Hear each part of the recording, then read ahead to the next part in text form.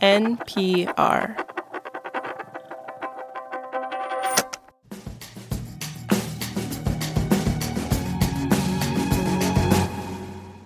During the first year of the pandemic, something remarkable happened.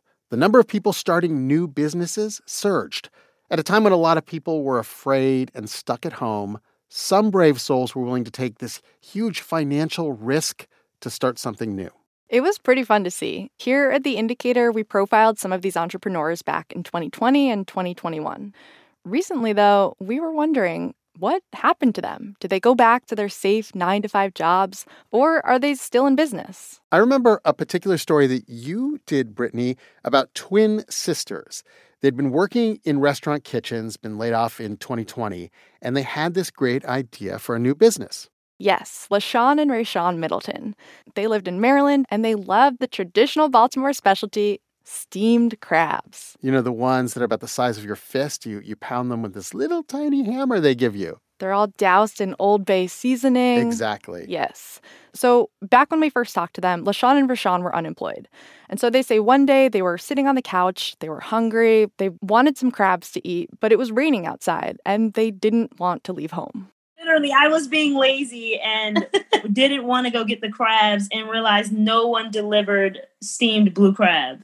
No one delivered steamed crabs in Maryland? Unthinkable. Now, this would be the moment that I would just eat some crackers over the sink and be sad about the situation. I would sit on the kitchen floor and eat the whole sleeve of crackers. Yeah, why take a risk during a pandemic, right? But not these twins. They thought, let's actually go for it. Let's actually start a business and deliver crabs. We can be the solution. This is The Indicator from Planet Money. I'm Brittany Cronin. And I'm Robert Smith. How do you start a business when you have no idea what to do? Well, if you're the Crab Twins, you just throw yourself into it and figure it out as you go along. Today, we'll tell you their pandemic story and check in on how they're doing 2 years later. This message comes from NPR sponsor E-Trade from Morgan Stanley. Take control of your financial future with E-Trade. No matter what kind of investor you are, their tools and resources can help you be ready for what's next. Now, when you open an account, you can get up to $1,000 with a qualifying deposit. Terms apply. Learn more at etrade.com/NPR. Investing involves risks. Morgan Stanley Smith Barney, LLC. Member SIPC. E-Trade is a business of Morgan Stanley. This message comes from NPR sponsor Arctic Wolf. Their researchers have released the Arctic Wolf Lab's 2024 Threat Report. Why will 2024 be a volatile year for cybersecurity? Learn more and get your copy now at arcticwolf.com/NPR. This message comes from NPR sponsor Greenlight. Want to teach your kids financial literacy? With Greenlight, kids and teens use a debit card of their own, while parents can keep an eye on kids' spending and savings in the app. Get your first month free at greenlight.com/NPR. They say when you start a business, you should do what you know, what you're an expert in. And Rayshawn and LaShawn Middleton are trained chefs. They grew up eating crabs. They knew some people in the crab business. And so they decided they could buy, steam, and deliver crabs by themselves. Like, what more do you need? I mean, I assume a big pot, car, lots of crabs.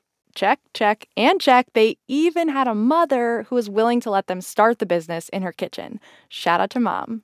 What they didn't have was a lot of business experience. Where do you start? How do you get customers? So they just printed up some advertising flyers, steamed crabs delivered to your home. I had woke up and I was like, okay, I'm going to back out. I'm going to put the flyers up. But I was like shaking. I was like so nervous because I was like, this is ridiculous. Like, how am I I'm not going to start a business. Like, it's one of those like moments where you're like, am I really going to do this? So they really did do this. They put up the flyers. They had low expectations. This is just day one. And they're pretty immediately confronted with this one thing that they hadn't done yet. The last door was my neighbor. And she was like, okay, put me down for a dozen. I was like, are you serious? Mind you, we didn't even have prices yet. Yeah, we didn't have prices. We didn't think anyone was going to order right away. We didn't have prices. She was like, how much? We were like, I was like, I don't know, like $30. So we just made up a number. A dozen steamed crabs for $30. At other restaurants, a dozen can cost you $100. Not knowing, because we just didn't do any research. We were just like, let's just try it. And so then when people start biting, you're like, wait, really? This is actually working? Oh, wait. wait, we actually have to get it together. By the end of the episode we did in 2021, they had started to get it together. Yeah, they had raised their prices. They had about 10 to 20 orders a week. After the episode aired, restaurants across the country started to reopen. I know the twins were even offered their old jobs back, which must have been tempting, going back to what they know. Well, we checked back in with them this summer, and we found out that they did not give up. In fact, they'd grown the business and even opened up a real storefront, R&L Crab in Columbia, Maryland. And they invited us down to visit. My name is Ray. It's a pleasure to meet you. Hi, I'm La. Nice to meet you. I was a little surprised to see when I got there that they were mopping the floor. Trying to prevent it from being super wet. I love that you're doing your own janitorial work. Oh, we do everything here. We do everything. They're still taking orders and delivering crabs, but they've also set it up so they can serve walk-in customers. It's been a wild 2 years. Thanks in small part to you, Brittany. After your story on them aired in 2021, a TV network showed up to profile the sisters, and they were suddenly these new hot culinary stars. The crab orders started to pour in, even though at the time they were still working out of their mom's kitchen.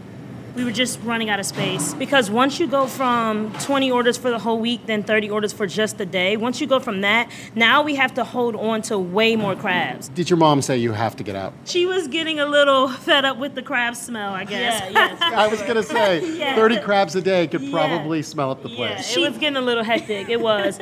And so just like they did with the flyers and the pricing, they just took a leap. They rented some spare kitchen space to steam the crabs, hired a few drivers. But the twins said with every step, they had no idea what they were doing. I'm just so amazed at how they kept trying new things, even when they hit a wall. They looked into a food truck, but it wasn't enough space for the crabs. The banks wouldn't give them a loan because they hadn't been in business long enough. They even missed the opportunity to get those sweet government loans. We were like, how are we going to pay for this? We have no money. We tried every avenue.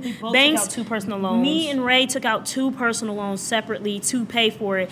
But they were slowly learning what they wanted the business to look like. They had a vision. They had these can't stop, won't stop personalities. And people were starting to pay attention. In both good and bad ways. They had a lot of people call them up and say, hey, I saw you on TV. I want to be an investor. I want to help you out. They didn't know who they could trust. So they went to a friend, an older man, and they brought him on as a partner. And he basically started to mansplain the restaurant business to them. All I'm going to say is that I think there was a moment where he forgot that we were the CEOs and the owners, and it started to be more his business and not our business. It started to be like, I own the business, you can't tell me anything, this is my store, my business, completely forgetting R&L. You can't forget the R&L. Put some respect on that name. Right? But they did figure it out. They got a lawyer, they pushed this guy out, and they managed to move into their brand new restaurant. Here's the short tour of the place. There's a large kitchen, plastic bins in the back for the live crabs. Today we got, 13 boxes dropped today. 13 boxes of crabs? 13 boxes, yep.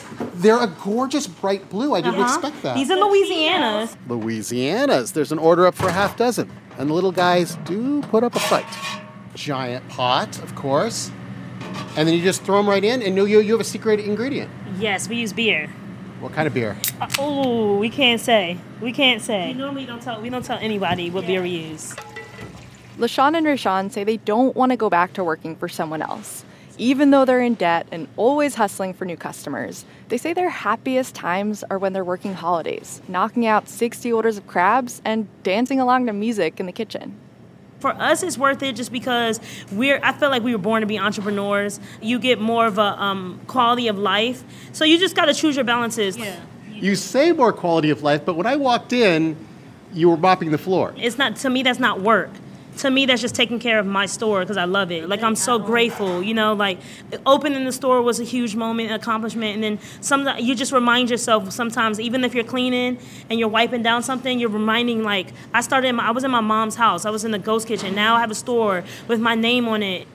And you should remember that name, R&L Crab in Columbia, Maryland. I can't wait until 2 years when we go back again and they have a nationwide franchise. Oh, do not bet against the twins. By the way, we featured the R&L Crab story on Planet Money Summer School and included some lessons about how to start up your own business. That's all this summer over on the Planet Money feed. This episode was produced by Corey Bridges with engineering by Robert Rodriguez. It was fact-checked by Sierra Juarez. Kate Concannon edits the show. The Indicator is a production of NPR.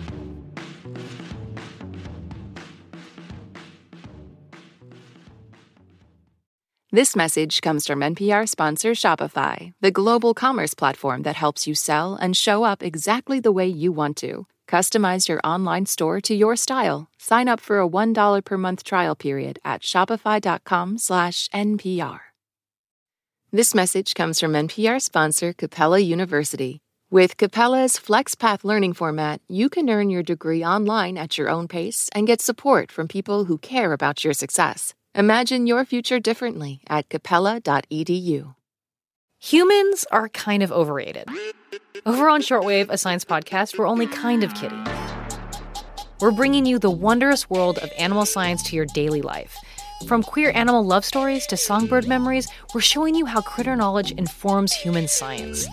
Listen now to Shortwave, a podcast from NPR.